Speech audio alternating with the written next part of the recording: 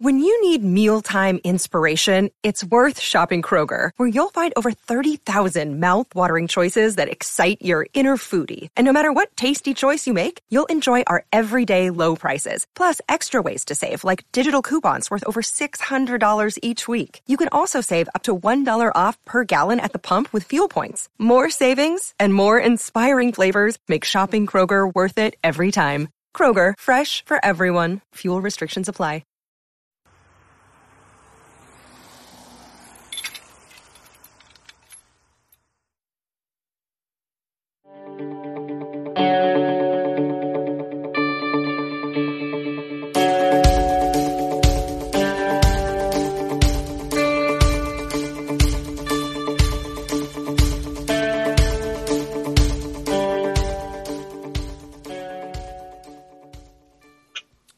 Welcome, everybody, to another The Talk Back. I am your host, Sidney Smith. Glad to be here again another week doing this. I don't see any eyeballs yet, but I'm sure I will here very shortly. We have an awesome guest this week. I've known this man a very long time. I like to say I've watched him grow in comedy, and every year, every month, every day, he always just got, every show just always got better and better. Now he's off doing his own thing. Producing so much, traveling now, and I just want to hear all about it and the growing family. Everybody show a lot of love to my man, everybody's favorite people out there. If you ever met this man, he's definitely one of your favorite people, Mr. Day Adam Peace. What's going on, brother? What's going on? What the what the hell is that? What's happening? What's happening? Did I forget to say clown? Did I forget to tell everybody clowns? Oh man, I'm just living life, baby. I'm living life. Hey man, how's the family? How's everybody doing? Man, fuck them. Oh wait. What's the language? You know what? We're gonna go there now. Yeah. Rated R. No, man, life is good. Family's good. Got two beautiful boys. He was an ugly baby, but now he's like beautiful now. Like, I don't know, like that. Year 2. Things turned around, but we got a baby on the way. I love that you can admit that your baby was ugly at first. A lot of people can't admit that. A lot of people always just showing them pictures. Yes. No, I think that's what like separates the people that live in denial. You know, like if you can't look at a baby and be like, that motherfucker, like that, what? Like I think it also like speaks volumes to like parents where they don't want to admit that came from them. Right. Right. There's some these Instagram models walking around thinking they look great, then they make a baby, and that's when they really like, oh, it was the plastic surgery. Sometimes people need to go back and look at their own baby pictures to understand, no, that is my baby. I was an ugly ass baby too. How were you as a baby? I was drunk. Looked drunk. I like a whiner. I was just looking at a baby picture of me the other day. Bags under the eyes, heavy eyelids. What about this? How about you post up when we're done, maybe later tonight or tomorrow? Post the baby picture on this thread. I'll find a baby picture of myself and I'll post it on here too. You know I ain't doing that. You see how I tried to make it voluntary? Like you should do this. Like, okay, we go back too many years for you to try to slide that in there, boy. Yeah. Show the world, Sid. Show the world. Hey, we got Talea Jones on. What's up, Talea? How you doing? Hey, Talea. Hey, for everybody out there, this is your first time watching the show. I call it The Talk Back because I wanted a vehicle that allowed me to talk back to people that come out to my shows and support, to people that I don't really get a chance to see that often because we're all so busy. So please throw in your comments if you have anything you want to say, any questions.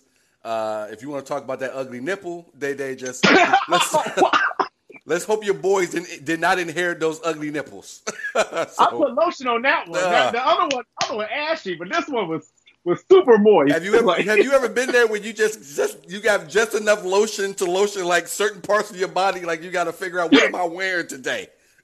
I mean, growing up again, Detroit, like our family used one bottle of lotion, and you had to choose what was about to be seen. Yeah. If your skin wasn't being seen or exposed, it didn't get lotion. No, you seen a lot of motherfuckers walking around in basketball shorts with a button up on. You ran out of lotion. You ran out of lotion. Couldn't put the elbows. Cheryl, what's going on? Cheryl says, "What the fuck?" So I think she saw your nipple up there. Hey, Anything can happen on the talk back. You know what? The other one might come out. We don't know. We don't know. What I know is if you're showing one nipple as a married man, I'm glad that I'm interviewing you as a married man. You should show a nipple, Sid. I'm sure some people want to see the left nipple. You should just flash it real quick. Let them know. Again, I ain't doing that shit. Hey, everybody out there, I know I'm having a drink. Day is having one as well. Day, what you sipping on, man? It's that rock tequila, the Terramana. Okay. I'm just sipping on some Fireball with some ice on it. Anybody? You've been drinking Fireball for like the last 20 years. like, how do you still drink it like as a grown up? Like you like seriously, you go ham. You remind me of Marlon. I only drink Fireball occasionally, and I'm having it, and I do it only occasionally. And Fireball was my shit. If you remember, was part of my pregame before the show. Right. I still do that. I do one shot of Fireball and one Bud Light before every show. So I still do that. I don't drink Fireball like I used to. And I'm only drinking this because for me, this is kind of a lighter whiskey than for me to pour something else and be just on here weebling and wobbling and shit trying to interview you. Yeah, showing nipples. We got to give the people what they want. We got to give them what they want. Hey, my man Slim was on. He said, please don't show that nipple. LOL. Taled says, damn nipple Slim. Shot, unprovoked. Right? Right? Nobody asked him to see that. Nobody.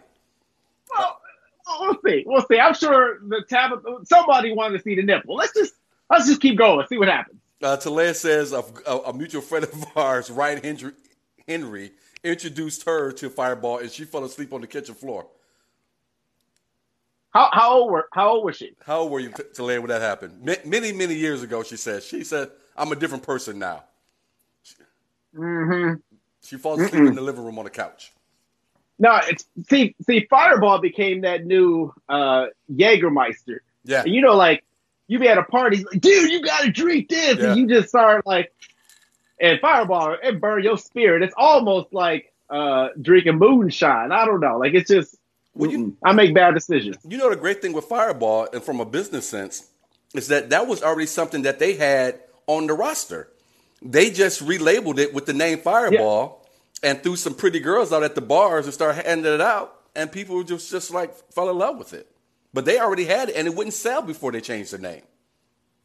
Yeah, I didn't know that. Yeah. I nerd out every once in a while. I don't trust like those hot girls at the bar. You can't. Like hot girls selling anything, I'm uninterested. Like I'll give me an ugly girl with like some Hennessy. I don't need the little fancy pretty girls and fire coming from my bottle. Not me. That's because you married a beautiful woman. Yeah, no, I'm fucking right. I hope Monica's watching. She's beautiful to me. No. Like, I don't know if you felt this way, but and I'll be honest with you, you sometimes become very political with your answering, but it's smart. When I got married, I definitely thought like I was like between the two, me and my wife, I thought I was the shit. Like, oh, she marrying up. You know what I mean? Right. Nah, my wife up here. I'm still trying to catch this bitch. Like, I'm still trying to get where she at. So I know I am with you there. I think any man such as myself and yourself, we are both super confident people. Right. You can't say anything to either one of us and shatter our spirit. If you come, I feel confident when I say this, Dave. You walk up to me or you and have something negative say, we will look you in the face. It's like you got a motherfucking problem with yourself and turn and walk away. I will say this: you're more confident than I am. Like I'll go cry in the car. Like I feel like with your stature, like you've always been like, what? Nah, you ain't talking to me. You talking to nah. So I like to get that confidence. Like where did that confidence come from? Would you say? It comes from my family. And I've told people that for years. People have told me, "Oh, you're arrogant, you're this, you're that." And I would, if I wasn't concerned, I'd take this much. What's up, Danielle? Because if you don't like it, fuck you. I don't know. That's your problem. But it comes from my family, and because we were always raised with you can be whatever you want, be whoever you want. It's all in your hands. It's up to you, that type of thing. And that was always the mantra that I grew up with. So even growing up as an awkward kid, because my feet were huge before the rest of my body caught up and all these different things.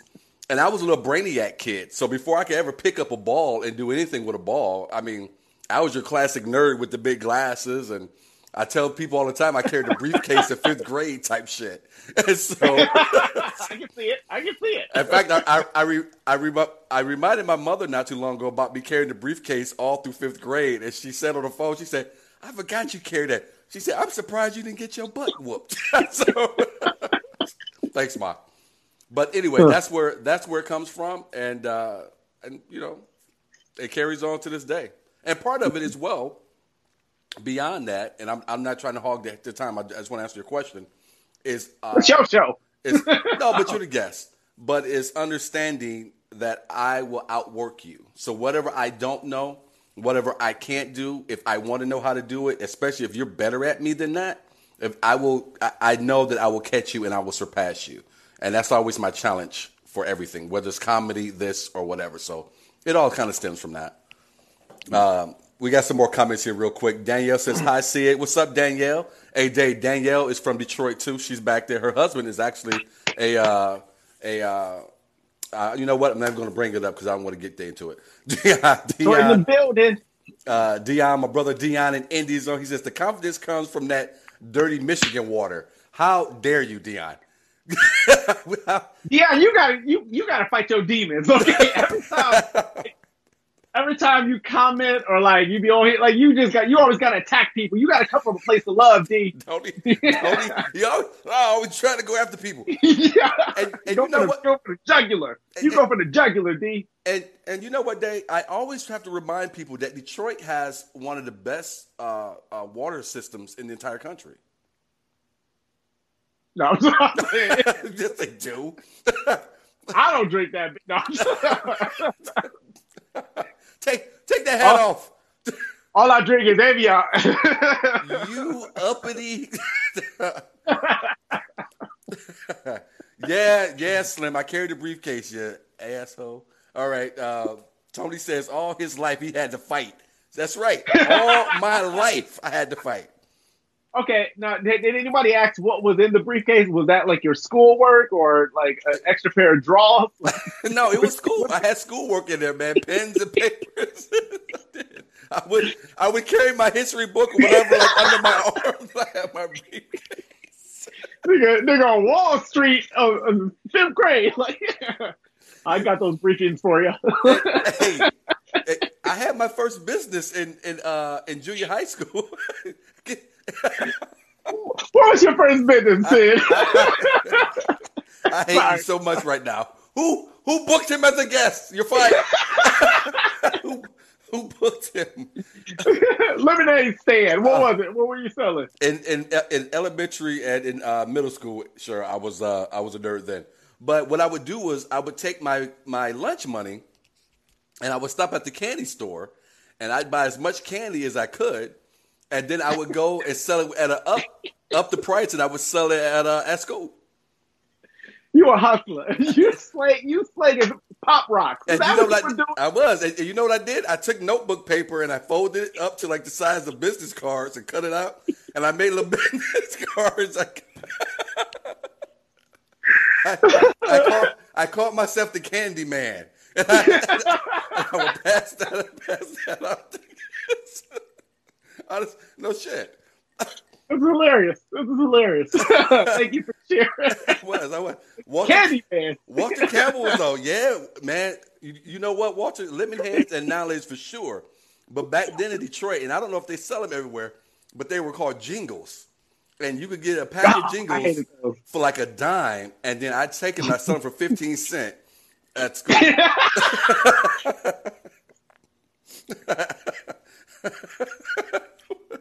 What is happening? Like, hey man, I flipped that nickel and I got me. What is happening?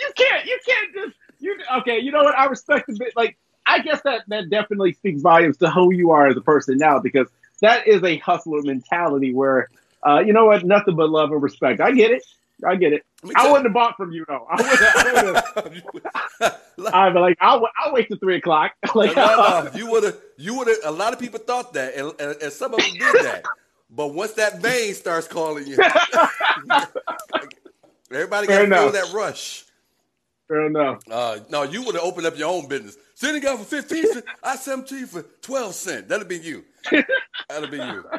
All right. Yeah. Let me get to some more of the comments over here. You couldn't. Wait. What? You gotta get it out. I'm gonna tell you. Tim Keir says selling weed, so he thought I was selling weed out the briefcase. Dion. That's how you got it booked. And here come Dion. Dion come back being angry. He said, "You couldn't afford a book bag. Stop lying."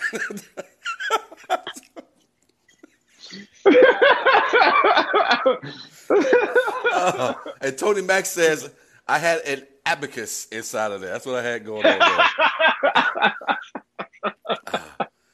Appreciate the comments.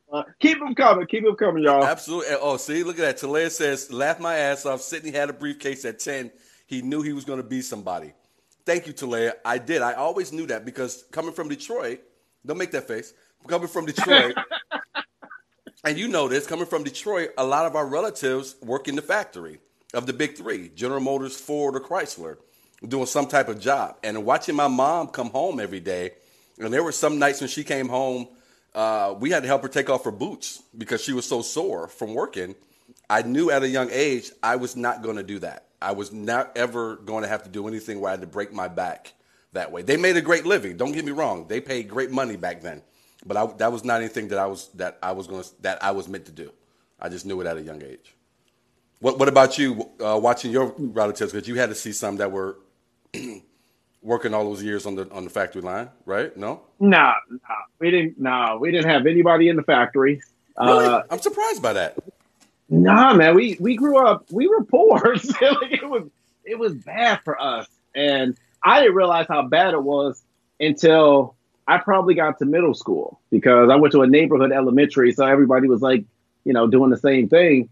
And, I had the single parent thing. So my mom was working 2-3 jobs, but we weren't really, we were just keeping our head above water, I guess you would say. Right. And, she ended up having a boyfriend for like 10 years and he had a factory job, but it wasn't with one of the big threes. And no, we just always barely were just grateful for what we had. We never had a situation where someone was like just killing it. And my grandma, she was like, I always believe people have like a nice grandma and a good grandma. Like, I can't wait to go to her house.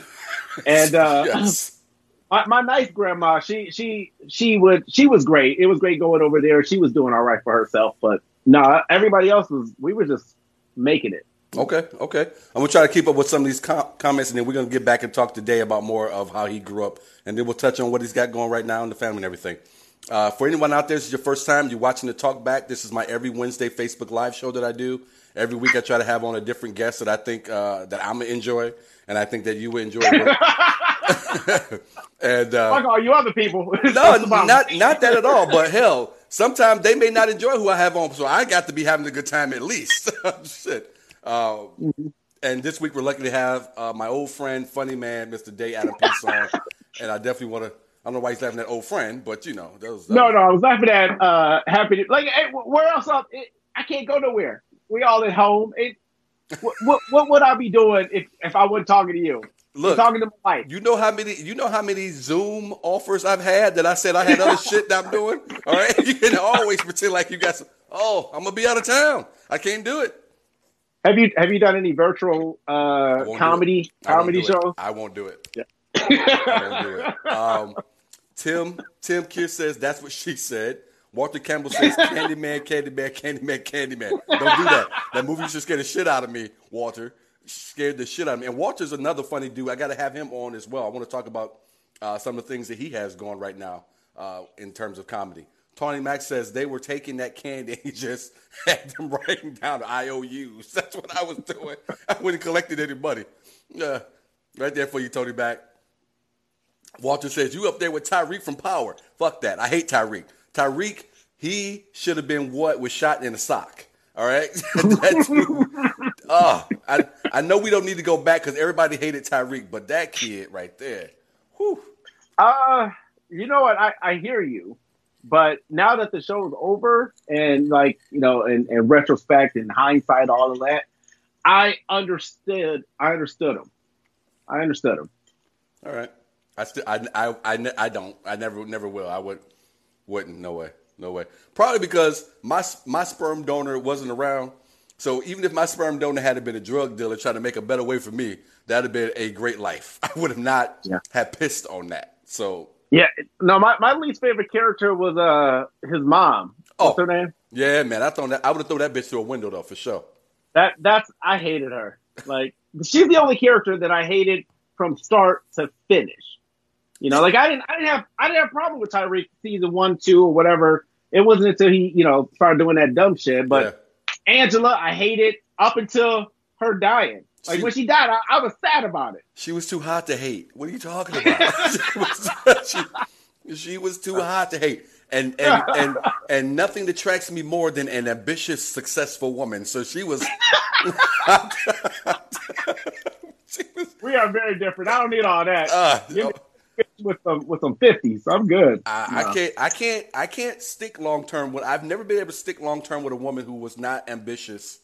At least in one part of her life. If it's just gonna be one part of her life, well, two actually. I would prefer she's ambitious and a self-starter with her career, and in terms of, you know, hitting the gym, that type of thing, keeping herself in shape as best she can, that type of thing. I don't need a track star or anything like that. But yeah, that's always been like my thing. I don't. Nah. Give me what you got. You could be a little. I will admit there are things that I think are important, but it depends on what I need you for. You know, if we're just messing around, I don't need no like ambitious goal setter. You don't gotta have to carry a briefcase to work or school for me. Well, I was talking in terms of a woman that you think you're going to be in a relationship with. Yeah, but I always looked at Angela for what she was, which I feel like she is, which is a side chick. Like that's all she was. You're so disrespectful. And Ghost did what a lot of men do. They find their side chick and they try to make them the main chick. And again, you can't do that. I think that was the downfall for their relationship and a lot of other relationships. So for a side chick, nah, I don't need all that. Just give me the things that I need and we good. I don't even think she was a side chick. I think the mistake he made, which is a mistake that a lot of people make, and I'm going to stick with men mostly because we make this mistake all the time, is that woman that we thought was the one at the time, which we couldn't make that happen, and then we get to a certain place and you cross paths again, and you think you could always go back. What's that saying? You can't go home again. Shit ain't the same when you try to go 20 years back. That was then. It's just different now. That was the mistake I thought he made. But she was no side chick. Put some respect on her name when you talk about it. That's all I want to tell you. So what was she? She was the chick he should have always been with. He married the side chick. What he made a mistake was having babies and getting married to a side chick. You know what's Too Short say? You can't turn no hoe to a housewife. You can't turn no drug dealing, dick sucking bitch to a housewife either. So that's how that went. In my opinion, my humble opinion. But let me get back to some comments here real quick. Let me slide down here a little bit. Walter says, the hardest thing ever, virtual Zoom shows. I don't doubt it at all, Walter. I don't doubt it. I won't do them. I mean, now, in all fairness, I think this format, platforms are great. Just chopping it up, talking about comedy. Yeah. I did a storytelling show last week, which was fine because you were just telling stories. But as far as telling jokes or like trying to deliver and work on material to a screen, no, I need eyeballs. I need laughter. I need reaction. That's what for me. That's the gas. That's the fuel that drives, you know, this thing. So shout out to the people who tried and do it. But especially, and I'm assuming you agree with this, especially when you're like you and I, where we can get on stage and deliver the material we came with, but everything slows down for us to a point where we can hear and see everything in the room. Even down to if I tell this joke, I can see how this side of the room is reacting to it, even when people think I can't see them. And being able to do that, I can flip through my Rolodex of material and change the show up, change the energy up, do all those things. You can't do any of that doing it on a Zoom show. Mhm. You just up here. I'm just up here delivering shit. I don't know what the hell's going on. No, I agree. Again, no knock to people that's doing it. I think it's a healthy alternative for people that need to be able to still tell jokes and still feel connected to this. Absolutely. But I'm not doing it. Get me back on stage. I can't wait till we can shake hands and kiss babies and shit. Yeah, and I'm not knocking anybody who's doing it. If you're out there doing it, that's for you. That's your thing. A lot of people do a lot of shows on a stage that I wouldn't do because it's not for me. So I'm not knocking you if you do it. I'm just explaining why it's not for me. What shows wouldn't you do? Let's move on. So let's look at some comments over here. You're gonna slip up one of these times. Nope. So Michelle is on here. What's up, Michelle? How you doing? She says, "Hey Sid, I'll see Michelle out here in a couple of weeks. So they're gonna part of my Dallas crew will be coming out here to see some shows. I'm looking forward to that. Travel safe, Absolutely. Y'all. Walter says Tasha. Yeah, that was that chick's name, Tasha. That's Tasha. That name just makes me angry. You know what? I forgot about this one. You're right, Walter. I didn't. You know what? I understood the character, but I'm with you. Walter says Tommy's mom was a piece of work too. Oh yeah, I mean, so Tommy is one of my favorite characters, and a lot has to do with his arc and his transition. And you look at his father's role in his life, and his mom, and the girl he choked out. Like he had a very challenging, growth, and I don't expect him to do anything else than what he was going to be. Like when him and Ghost was feuding about wanting to get out, and it made sense that Tommy was in this game for life, because like he's been surrounded but nothing but that type of energy his whole fucking existence. Right. So no, absolutely. I wasn't mad at her though. I thought she felt like a very real character to me. What was her name? I don't remember her name, but absolutely. And that's why I loved her, because the writers didn't try to sugarcoat. Because here's the problem I have with Hollywood sometimes. They always want to make, this is where I'm going to say something I probably shouldn't say, because this man will probably never work with me after I say this. This is one of my problems with Tyler Perry and the things that he does, is because he always wants to put the focus of positivity on women. The negativity is mostly slanted to the men. When in real life, especially as an African-American man, that isn't real life. Real life is that man grows up to be the man he is. Sometimes if he grows up to not to be the best person, you got to look back and put that shit on moms. You can't always put that on everybody else. You can't put a halo and a spotlight on all the females in a black man's life and pretend like they did no wrong. So I love the fact that they stayed true to who she was. And she might have been the truest character out of the whole show. Now that I'm thinking about it, we're discussing it. I love Tyler Perry. For listening. Put me in one of your movies. I love all the things that you do. I'll dress up as a woman. I won't. That's dumb. Yes, he will. Yes, he will. No, I thought she was a very real character. I mean, she definitely, I felt like, she helped mold Tommy into being who he is. Because as fun as Tommy is as a character, he's a fucking sociopath. He's a serial killer. Like, yeah, she played it probably. Absolutely, she played the biggest role of making Tommy who he was today. Ghost had a thing into it as well, but his mom definitely. Yeah, and that's I love that we're talking about power. Fuck that, that's awesome. And that's why I loved it. You know what? I wasn't a Power fan. I was actually a fan of, what was the rival that everyone thought? You were either a fan of Power or what's the Terrence Howard? Juicy Smollett. Yeah. He got beat up by his friends. Yeah, man. Empire. I was a fan of Empire, and then it just took a right turn for me, like at year 3, and I was like, I'm out on this. And as much as I like, sorry. No, and I started watching Power, had to catch up, and I just fell in love with it. Go ahead. As much as I like Tahaji P. Henson, you can't be on a show named Cookie when you like a Fig Newton. Like, she should not have been what she was in that show. Like, I felt like they tried to hold on to the magic of the season 1 and 2, and you gotta let the show grow. And I say this a lot, and I honestly mean this. Have you watched the show Snowfall?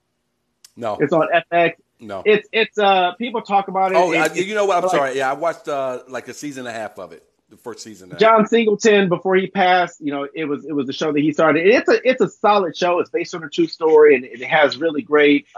It's a good show, but I felt Power is at its time one of the best shows on TV. And I say this, and I stand by it. When you show titties on a show, you get like 8 points. Like you just start off 8 points, and when you don't show titties, you don't lose, but you don't win. And any show on network TV and Fox and I need the booby. So what are you, Rosie Perez over here for fucking White Man Can't Jump? When you lose, you really win, and when you win, sometimes you lose. And Billy, I said what? She was speaking truth though. Oh man, yeah, Rosie would speak whatever she want to speak. All right, so. Danielle says, LOL, I remember you and I having that convo about you need a woman who won't get fat. You're right, Danielle. I don't play that shit. I don't those. And people have some weight gain because we all gain weight as we get older, metabolisms, whatever. But to just sit around eating cookies, breathing heavy, no, not under me. You're not. You sound very old school black man from Detroit. Like, if I'm bringing home bacon, you can't eat the whole pack, bitch. Like, you can't. I hit the gym. I take care of my body. I watch what I eat as best I can. So if I'm trying, you can try. So no. Well, good luck. Well, I'm married now, so we talking about good luck. Walter says 80-20 rule. You're right, Walter. There is 20%. You can't have a perfect woman all the way around, so there's 20% of what you have to let go or get past, but those are a couple of things I won't get past, that's for sure. Ryan says to Talia Jones, I have pictures for proof. So Ryan has pictures I got to see these pictures, Ryan, of Talia laying on the kitchen floor, drunk off Fireball. I got to see this. Tim Keir says, what the hell are we talking about? Tim, are you keeping up? You let me know where you get lost, and I'll try to catch you up. Let's see here. Tony is on. What's up, Santa? Live stage is a whole other animal. Yes, sir. Yes, it is. Tony would definitely know that. Tony says, do you think after 2 to 5 years, most shows run out of ideas? Good question. Most TV shows, I'll let you respond first. Do you think most TV shows run out of ideas after 2 to 5 years? No, I think this is just my personal opinion. I feel like what happens, especially in this new age of streaming network, streaming shows and your Netflix, your Hulu, your Amazon. I feel like what shows have been doing is they write for season 1 because the whole idea is we want our show to get picked up. Mm-hmm. So they write for season 1. They spend a lot of time to develop it. And when it gets picked up, their season 2, and Netflix specifically, because I've been watching a lot of shows on Netflix and I feel like the season 2s are shitty. And I feel like what they do is they just try to write and try to recapture what I said again, that magic. Like, oh, people love this. Let's just give them more of that. And it doesn't help push the story forward. So in my personal opinion, I feel like what shows do is they write for season 1 or they write season to season, which understandably you want to make sure your show lives on. But Breaking Bad is one of my favorite shows of all time. I think it's one of the best storytelling. And I feel like that show was very smart about, I don't give a fuck what happens. I'm going to tell this story and we're going to end on 5. We don't need to do 8 seasons or 10 seasons. We're going to end when we are finished telling the story. I feel like if more shows wrote that way, we would have greater television. What do you think? And I think that magic number for years is 5 because I think especially for network television, if they can get to 5 seasons, that's usually syndication, automatic syndication. Normally you have enough in the can, you can go to syndication. That's just residual check for the rest of your life for the actors, creators, and so on and so forth. I will say this. I think, Tony, it depends on the writing staff of that show. If you have a weak staff up front that really can't character arc, I agree with Day. We got to get everything out here. We all want this to make it. Maybe the notes they're getting from the network are telling them to do certain things. And then after that, you see it definitely slide. Like I started watching because a good friend of mine said, watch, and I'm watching on Netflix. He said it was similar to Game of Thrones, The Last Kingdom. How is that? I've heard good things. And I liked it Tamara and I binge watched it. We got all the way through this latest season of season 4. I think I'm out on it now. And I'm out on it because this guy, no matter what happens, always finds himself in the same situation with the same people asking him for help to get them out of a situation. Like I know what's going to happen. I could write the damn season myself. There's no surprises to it. And it's like having a friend who's always constantly dating the wrong woman and can't figure out why he keeps dating the wrong bitch. And that's what this show is. So it's irritating for me. Especially as someone. I think that's the first time you cursed, I think, during this broadcast. Ain't the first time. Danielle says, good thing Tam is super fit. You know what, Danielle? Tamara is over in the next room in her office doing some workouts right now, trying to get herself back to where she wants to be. Yeah, man, get to that. Okay, that's uncomfortable. Tim said, anyone watch Wicked Tuna? I've never. I don't know what that is. You heard that? What that is? Yeah, that sounds like a sexual position. What is it on? Is it on? Sounds like some funky pussy. No, I've never ever watched Wicked Tuna.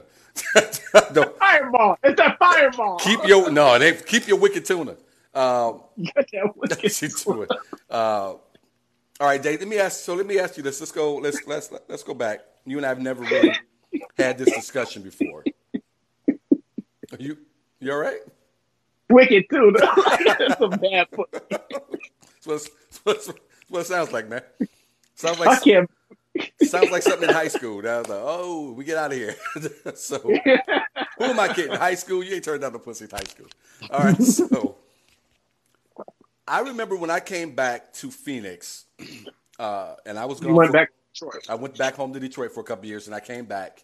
And when I came back, you had grown as far as your own stature in the comedy community. You were producing shows, hosting them. You were kind of doing what I was doing when I left. I was to put it at a lack of a better example. Yeah. And when I came back, and kind of me, you, and that other dude were all working together. Team Petty. It's not Team Petty at all. It's grown men do grown men shit. And so that's where I'm at with that. All right. So not to get there. I felt like you and I had kind of come to a bumping of the heads every once in a while. And I felt like, and not that it was personal, and I had to take a step back and kind of figure this out, because sometimes I thought I didn't take it personal. Maybe you did. I didn't take it personal. Yeah, I did. I definitely did. Right. I didn't see. So see, that's how we saw it. You saw it as that. I didn't see it as that. So since you were smiling, I'll let you go ahead and go ahead and respond to what I was. Since you already know kind of the question, go ahead. Well, just speaking on our early relationship, I guess that's really the gist of it. What happened is, I feel like when here's how I analyze myself as a comedian, and I analyze most comics. When you're young, you do young shit, and when you are a young comedian, you do young comedian shit. And I felt like, I was in the space of, I took everything personal. Why this motherfucker trying to, take my shine or take my this, take that. And what I felt like it was the time, it was like the season of an episode or of a show where this character has now rose to a new level, but this character is still treating them like the rookie, like we're on the force, and you're like, hey, rookie, and I'm like, no, I got a couple years in now. Right. You got to start putting some respect on my name. So it was that energy with the idea of, even though you were here, you've gone now. You've missed out on these years or this time, and you can't just kind of jump back in and be like that guy again. You have to sort of kind of work your way back in. It's just like if, someone is a manager and you leave the company and you come back, you have to kind of find your spot again. So for me, I think if we're speaking on at that time, it was that energy of, here's where I'm at now. And I feel like I need a little bit more respect, or a little bit more than what you're giving me. And I understand, looking back, like, hey, why should I do that? like, I was this guy, you just started, but that was my energy. I was that young, hot hit, like, nah, son, like, you gotta. You never said it, but you never said anything to me. But like kind of what you talk about, like one thing that I respect about you, like I respect the fuck out of you, is your professionalism. And it took me a while, and I'll be honest with you, sometimes I'm still not there, but it took me a while to understand what's more important.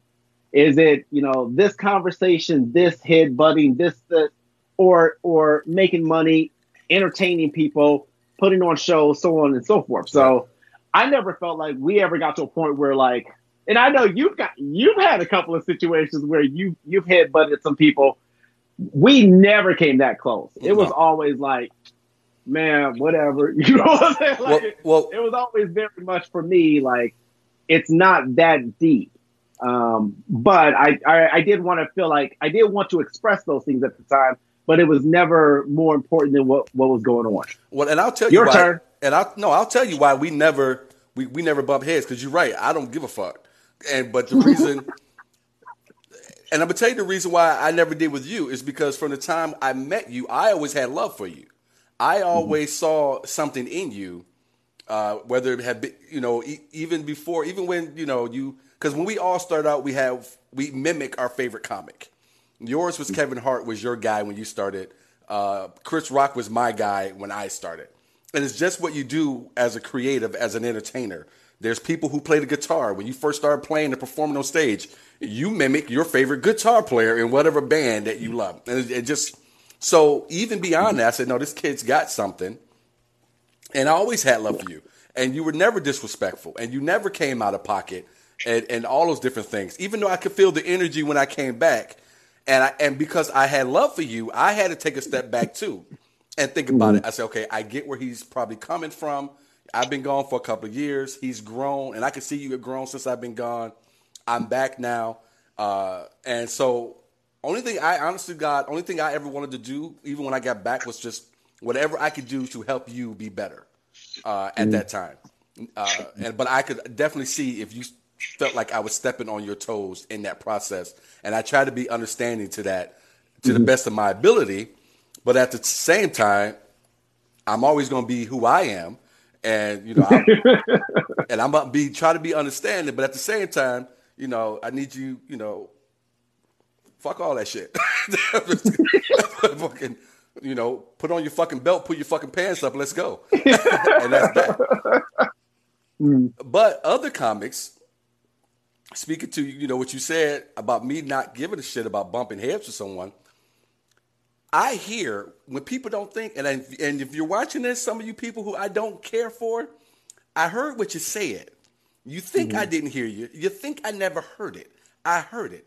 And you know what I did? I sat back and I waited to see if you were ever going to be man enough to come to my face and say the shit that you said. And you know what? In 2020, you've still never been man enough to come and say it to my motherfucking face. I have more respect for you if you are not a bitch nigga. Say it with your chest, no, I'm being honest. I'm explaining why I always had love for you, even though you and I had different energy at a certain point.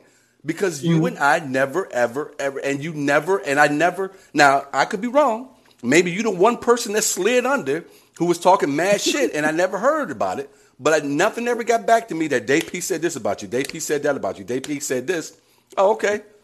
And so it never forced me to treat you differently like it forced me to treat other people differently. And so that's that. No, like I said, I think comics have to figure out, the sooner the better. But you have to figure out early on what kind of comic you want to be.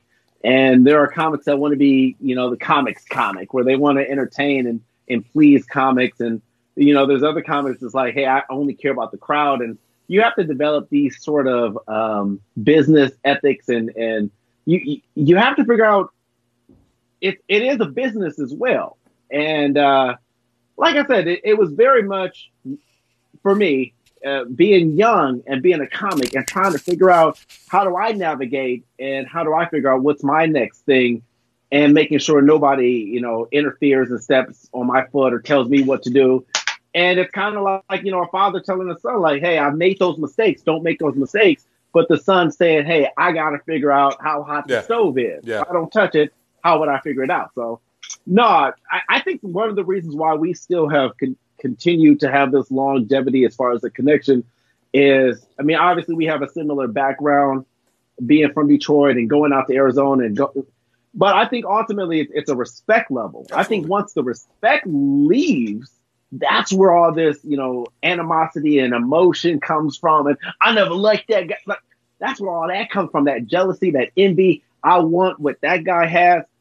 It's always been respect. And if it continues like that, that's what keeps me like Team Sid, like no matter what. So. Yeah, I know it keeps me Team Day, and we'll get away from this, guys. I know this may be boring some folks out there who are just kind of inside baseball. This is great.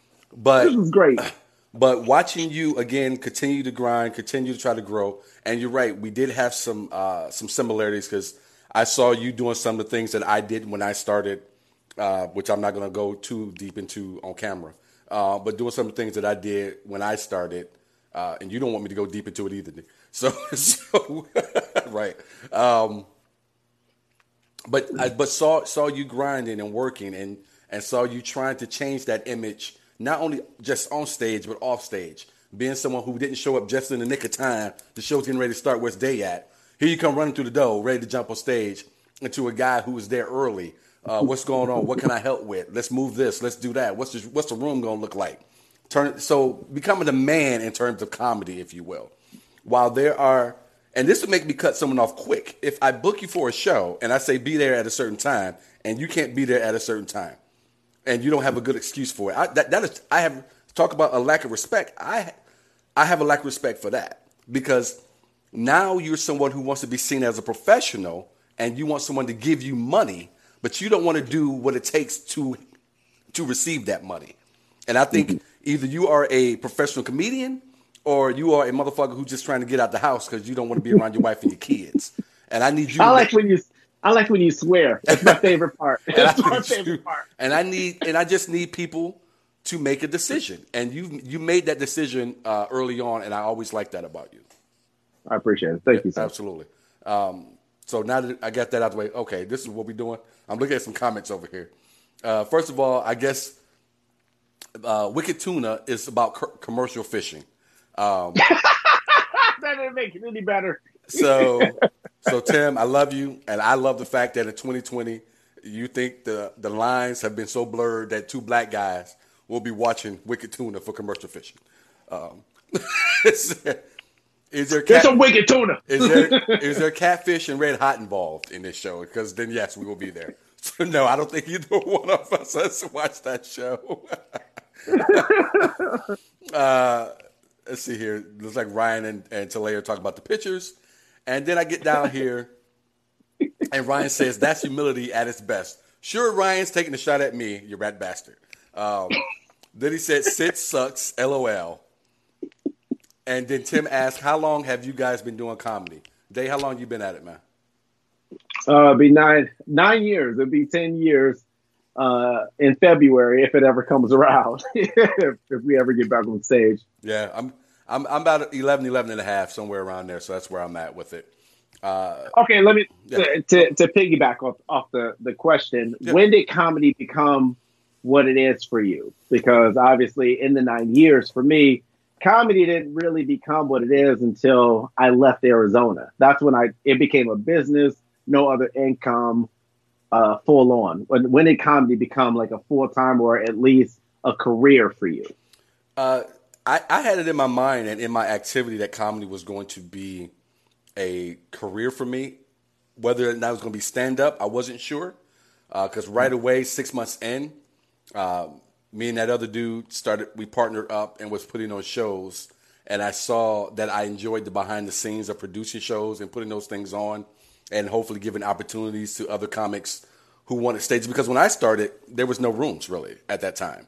We had one real club, the comedy Tempe Improv, and that was really it for the most part. Right. Howard was still trying to get a club going. He had different rooms going around the city at here, there, whatever, and a couple other people were producing things. So that was my main focus.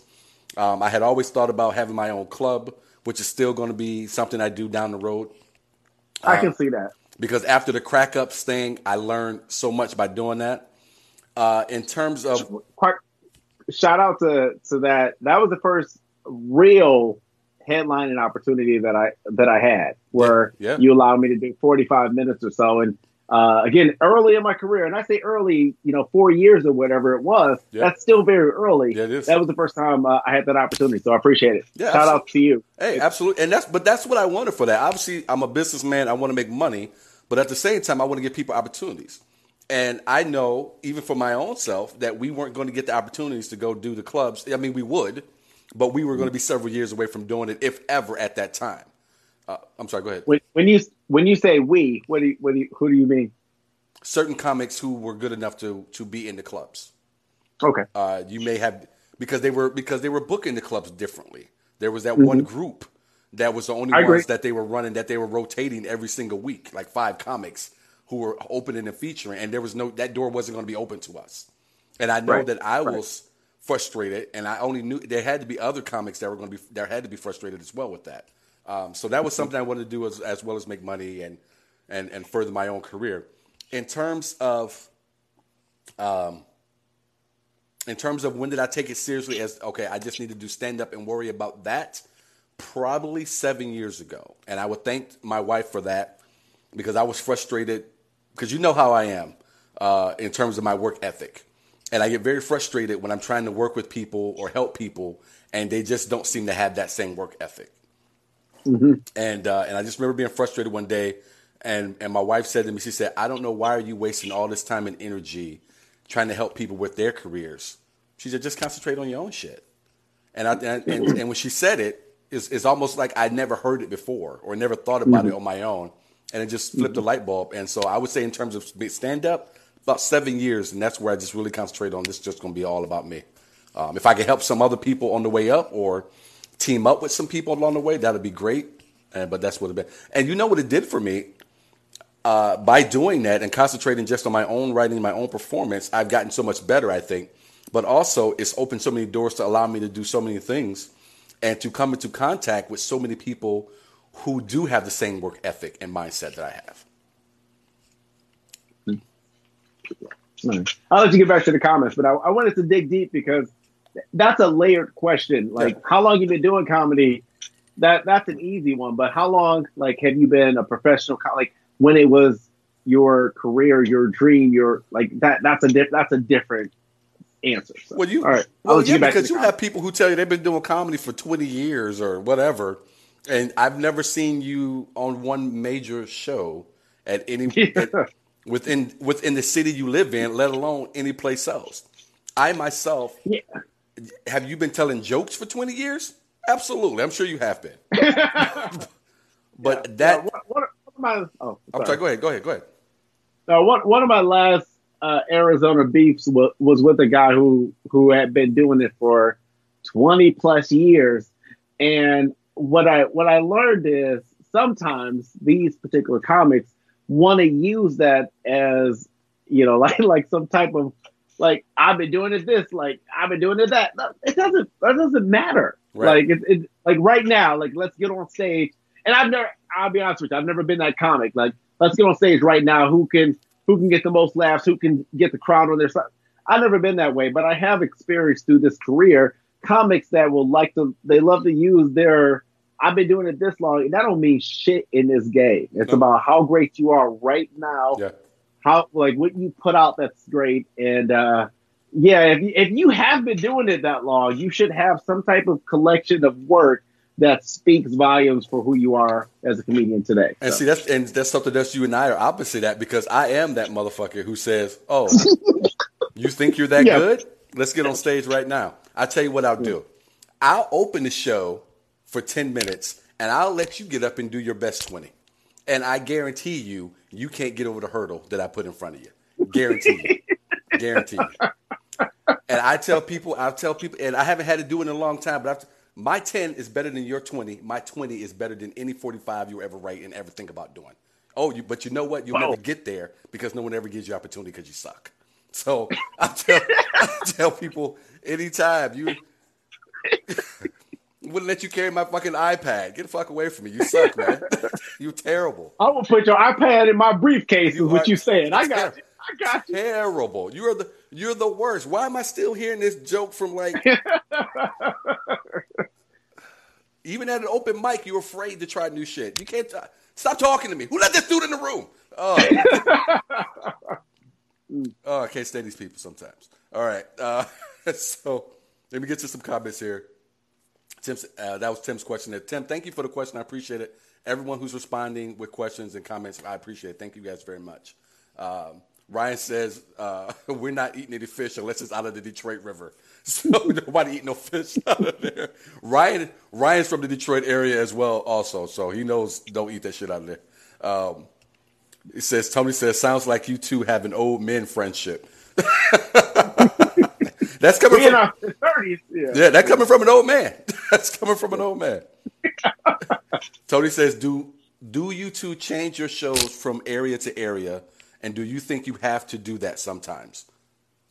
Day? Yes. I'm gonna try to do like quick answers just so we can get to more questions or comments. But no, go ahead. I'll let you know if we need to speed it up. So go ahead, take your time. I think it's imperative to be conscious of where you're at and what material that you're doing. But I'm also kind of stubborn where I feel like, no, I want to get these jokes off my spirit. Like, this is what I want to talk about. This is my set list for tonight. I say yes, more or less just because where I'm at right now, I'm in North Iowa. So I'm back in the Midwest and I'm doing that circle. And I want to get paid. Like I want to get rebooked, and every show that I do is hopefully, a connection and a continuation to another show. So I want somebody in the crowd to be like, hey, that motherfucker was so funny. I want you to do this and do my company this. And so I think it's important to make sure you are a crowd pleaser.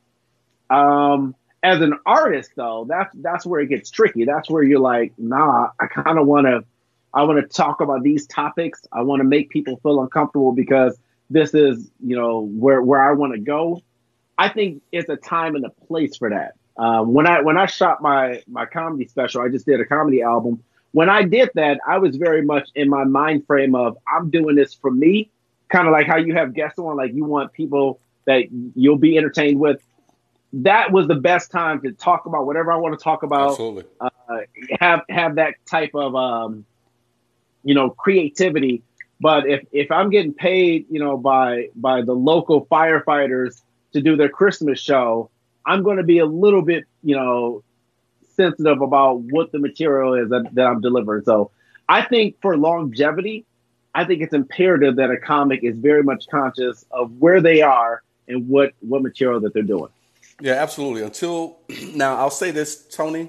If I am featuring someplace, I'm going to do some things for that area. So, I'm going to come into LA or Vegas, wherever it may be, maybe read the news, watch the news, pick up on something that maybe I can throw in there and pull the audience in. I will change my jokes, but I change my set sometimes from the first show to the second show in the same city as well. I'll do that as well. But I'm a firm believer that until your name is in lights, you do. I'm going along with Deep here. Is that you have to do what you can do to try to get yourself back in there with another headliner, or maybe get your own show in there on an off weekend, things of that nature. But when I'm doing my Sidney Smith show at Stand Up Live, I'm doing whatever I want to do. And in terms of it being similar to what Dave was saying when he shot his special, because now you should, if your name is on the marquee, those people should, most of them, be there to see you. And if your name is in the marquee, what you do for those people and for yourself should be good enough to capture anyone who's in there who's never seen you before. So it just kind of depends. There's a lot of different ways to go with it. But at the end of the day, you have to remember that the show is about them and not about you. So there have been times I've walked in and said, no, this is what I want to do. This is what I'm planning on early in my early years. And I went in with that mindset, and it was not as good a show for me as it could have been if I had to pay more attention to what the audience was going to want. So that's how I approach it. Gail, good point. My good friend Gail is on. She says, hey there. What's up, Gail? How are you? Thank you for joining us. Bruce says, Tosos, comedy, and beer pong. Man, those were some long nights, Bruce, back then, man. Did you ever do any of those shows with me over there like on a Saturday night or whatever? Where I don't remember beer pong. Yeah. I remember doing one, but again, that's probably. I remember the crack ups, and I remember a lot of things, but I remember getting paid in pizza. I remember getting paid in pizza was like I was on top of the world. That pizza that Toso's had in those early years, some of the best pizza in the city. That's because you was hungry. I told people, because you was a starving artist. I just had my big brother in comedy, Warren B. Hall, on, and we were talking about what are the questions that infuriate you that you get from younger comics. And probably at the top, if I had to think about it off the top, at the top of the list is, how long did you have to wait before you got paid? I can't tell you that because all I was concerned with was getting better. All right, I wasn't worried about you giving me $20. This is your problem. This is why you don't get better. You're worried about when someone's going to pay you. I said, Warren and I were both saying we had more leftover pizza in our fridges because we got paid in pizza back in those days, and never gave two fucks about it. Never thought anything about it. I was happy to get my pizza. What, wings too? Hell yeah. Anybody gonna finish these wings? No. All right, let me just wrap these wings up in the paper because I don't want the sauce to soak through it with the pizza in the box. And I'm out. And that's all I cared about, man. You weren't good enough to be worried about being paid. I don't know why people were concerned with that then. You good, Dave? Yeah. Oh, I'm great. I thought that was a good answer. I didn't need to chime in. You want me to say more? Yeah. Jump in anytime you want. Let's see here. Let me scroll through here. Fred says, hey, Sid, made it before you ended. Yes, you did, Fred. Thank you for jumping on. Appreciate it. I am on with my comedy brother. I would say my comedy little brother, but I don't want his face to get all twisted over it. I'm a grown-ass man now. I'm a grown-ass. You only got me by, 2 years? How old are you? What's that now? You only got me by 2 years. How old are you? I got a lot more experience on you in other ways than just comedy, my friend. so don't get it twisted and think comedy is all I know. But no, you are a grown ass man. You got a lovely growing family, lovely wife, 2 boys, got a third child on the way. Is it a boy or girl? Did you guys put that up? I got a girl. It's a girl. Okay, yeah.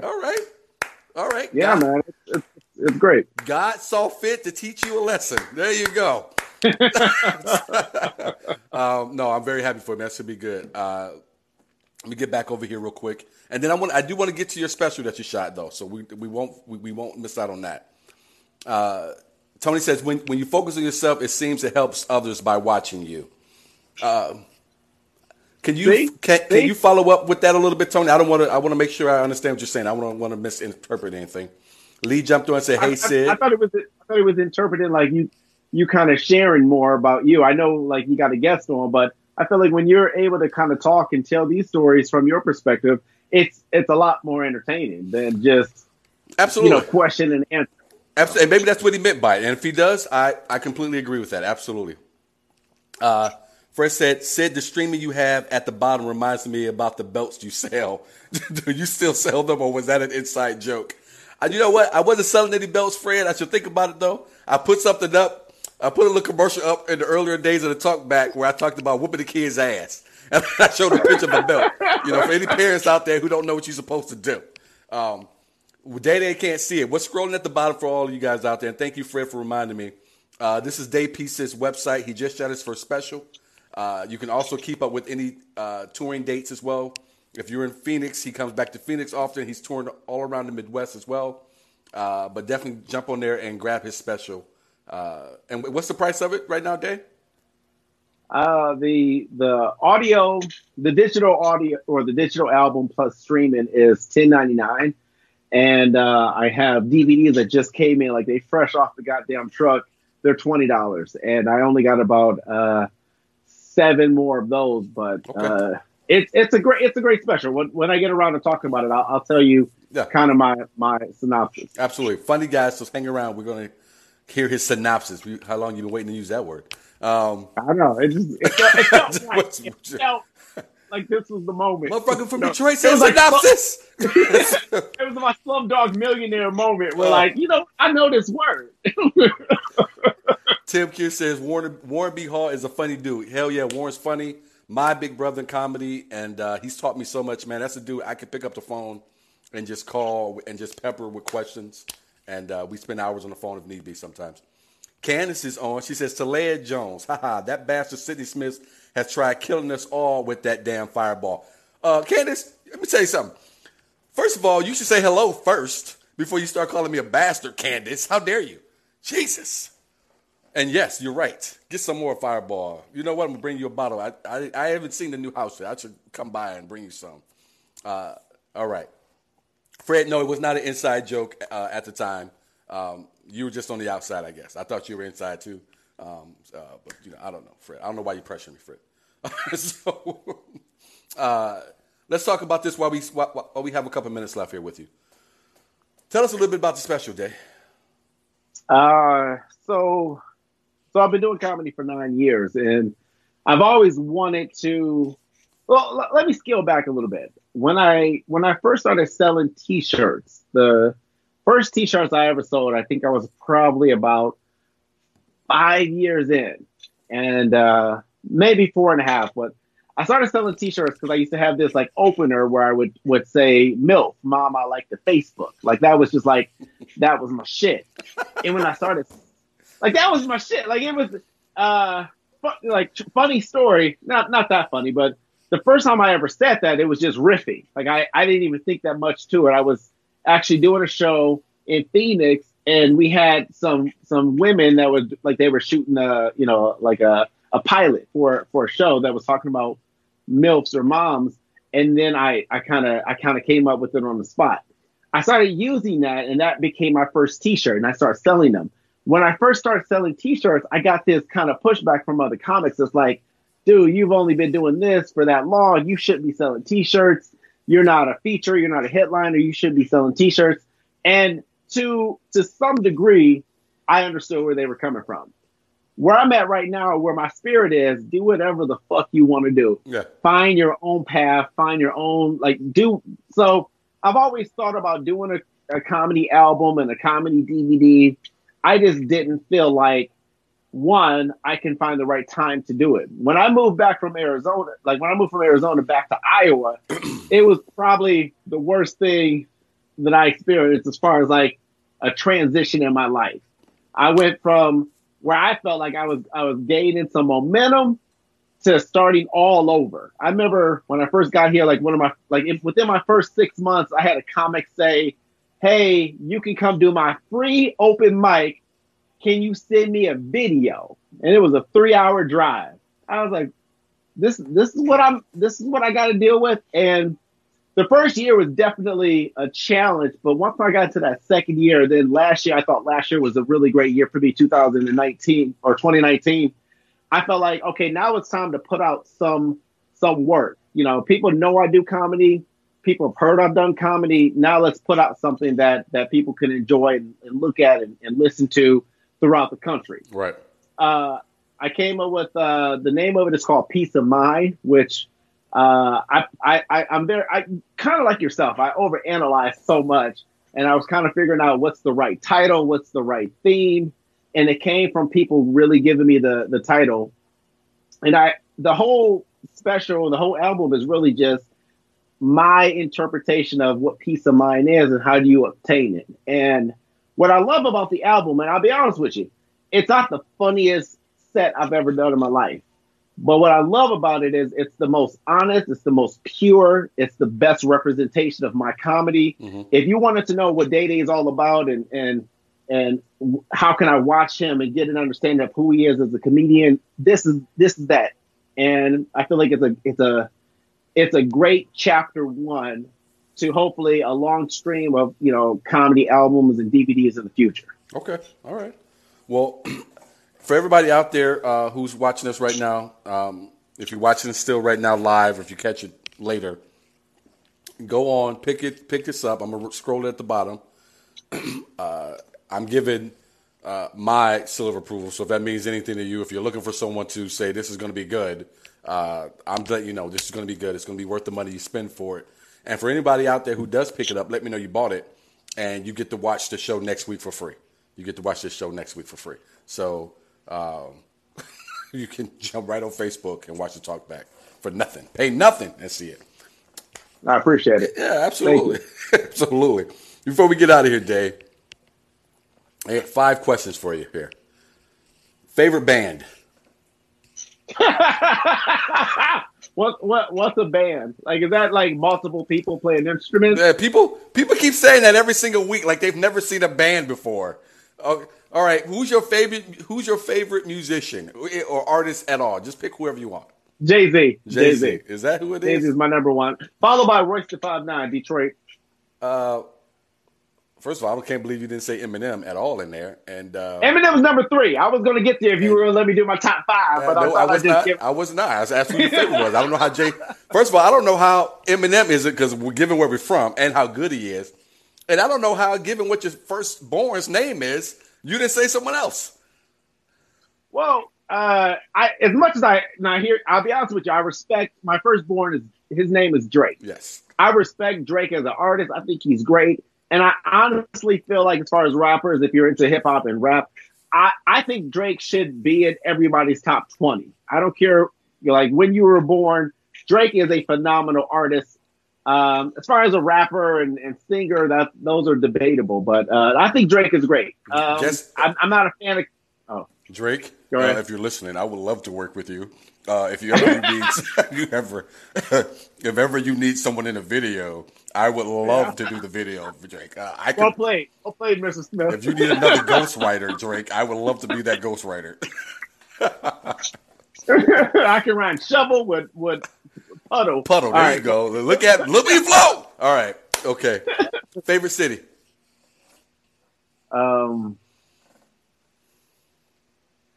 You know what? Secretly, I'm in love with Seattle. I think Seattle's a great place. But if I have to pick one, I got to go with Detroit, hands down. Got to.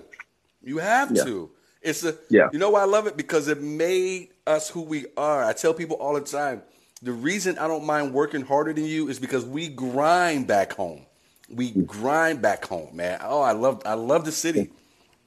And secretly, Detroit is a much beautiful place than people give it credit. Yeah. I took the family.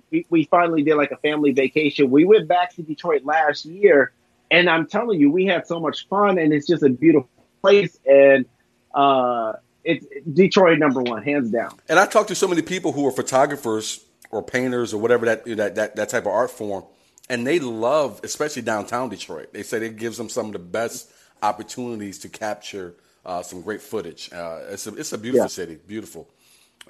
Who's your hero? I have several, but my mother is definitely someone that I love, and I think she's probably that number one spot. I think Barack Obama is a great representation of a humanitarian and someone that as a young black man, as a young black boy, like as a young black person, you can look up to. I think Michelle is great. Michelle got that new Netflix Becoming special. I think people should check out. And also Dave Chappelle. I think he's just the GOAT that's walking among us. And I actually, I'm a huge fan of LeBron James. I love the things that he do on the court, but especially the things he does off the court. But I can go on for days, but those are just, Mike, you must be a Michael Jordan is the greatest person ever. If you said, Day, could you be Michael Jordan or could you be LeBron James? I take LeBron James without thinking about it. Teach his own. I would take Jordan without. I would slap the person first for even asking me anything that had to do with LeBron James. First, that's the first thing I slapped I would slap those two words right out their mouth. And then I would say Michael Jordan, and that would be my response. And that's easily. Easy. All right. What is your biggest regret up to this point? It could be career. It can be relationship. Whatever you want to let us in on. I don't know. I think, as far as reflecting, as I look at regrets, quote unquote, I think they're all great lessons that I needed to learn at the time. I think if I have any regret, honestly, it'll probably be religion based. It will be making sure, especially having kids, like just making sure there was a more concrete, tradition that I can share with my children and being really like rooted in some type of, you know, some type of tradition, religion, structure that I don't think we really have. We don't do shit on Sunday. And But you can start that at any time, though.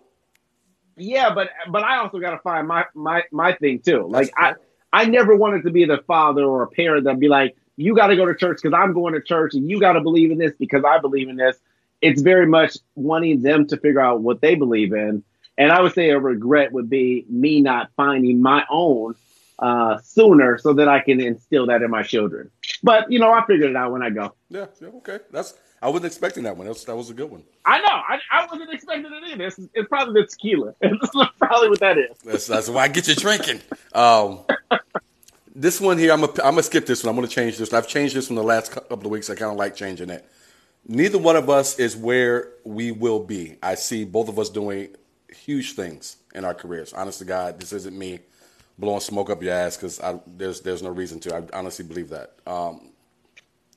But at this point, and you've seasoned enough that you get this question from new comics, for someone who thought they wanted to get into this profession, someone who would maybe look at you. I remember when I first started, I said to myself, if I can, and this is going to be a little inside baseball between Day and I and anyone who's seen him in Phoenix, so forgive me, world outside of Phoenix.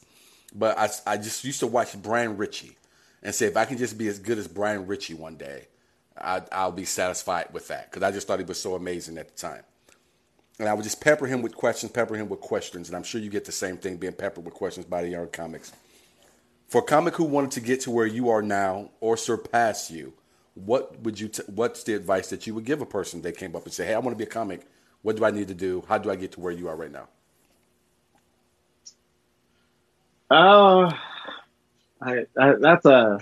It's an easy question. That's not no. It's a layered question for the simple fact where I feel like,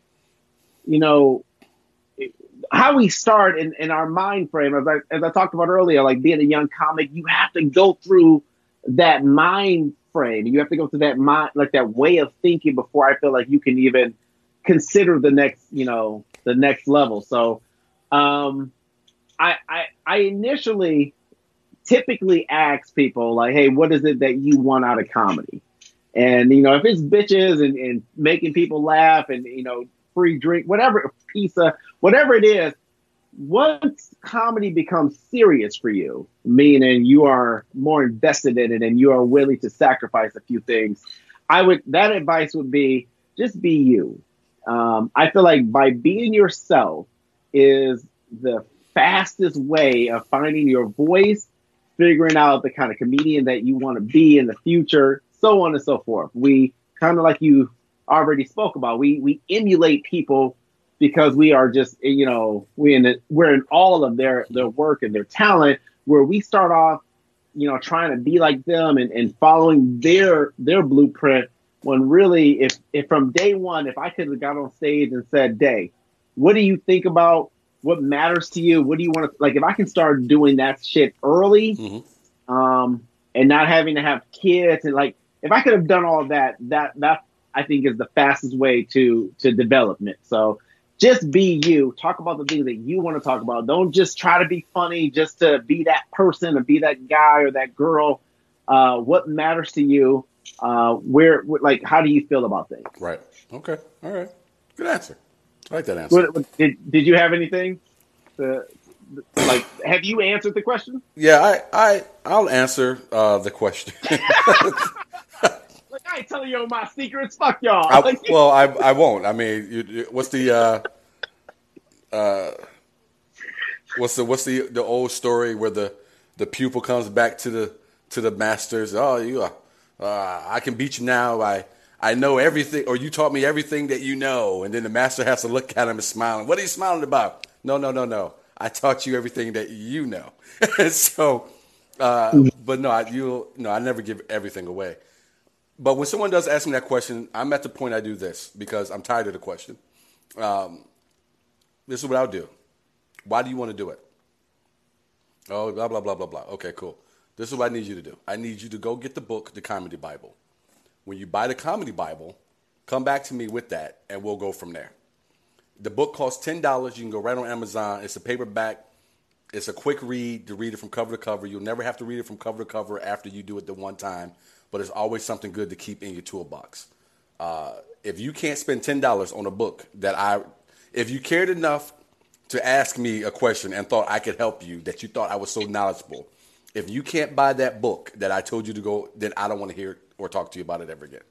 Because every time you bring it back to me, I'm like, did you get that book? Did you get that book? Did you get that book? Point. And then eventually you're going to stop. You're going to go the other direction, and I can stop being bothered. So that's where I am at with that question. That's how. You all right? You smoking something? You look like you look. I got. You look. I felt like I got to piss real quick, but Oh, I'm good. I'm trying to hold it in so we get to this last question. My bad. Let me get you out here for you pissing yourself on the couch. Like this nice couch you're sitting on over there. Hey, Dave, thank you for coming out, man. Hey, everybody out there, again, next weekend, I will be, not next weekend, I'm sorry, the weekend after June 4th to the 7th, I'll be at CB Live, hitting the stage with Adam Ray. You see my website scrolling down there at the bottom. Please pick up tickets for that. Day is killing me. Appreciate that if you guys would do that. Go pick up Dave's. You see down scrolling now, I have Dave's website. Go pick up his CD or the digital. I appreciate it. Yeah, please going. do. It's hey, great. Everyone, thank you guys for watching the Talk Back. I appreciate it. I'll see you next Monday with Deion Curry and Starrin Pearson. We'll be back on Now That's Debatable next Monday, 6 p.m. Pacific Standard Time. So keep that in mind. And Dave, hey, brother, thank you. Glad for everything you're doing. Thanks for joining us. And good luck with everything you got going in the future. Tell Monica and the kids we said hello. All right, well, man, appreciate you. Tell Tamara I said, hey, thank you very much for the platform. It's been a lot of fun. I hope you guys that were listening and watching, you guys enjoy and continue to support this brother. Hey, Detroit in the building. In the building. I appreciate you, man. Go piss, man. Go piss. All right, thank you. I'm out. Later.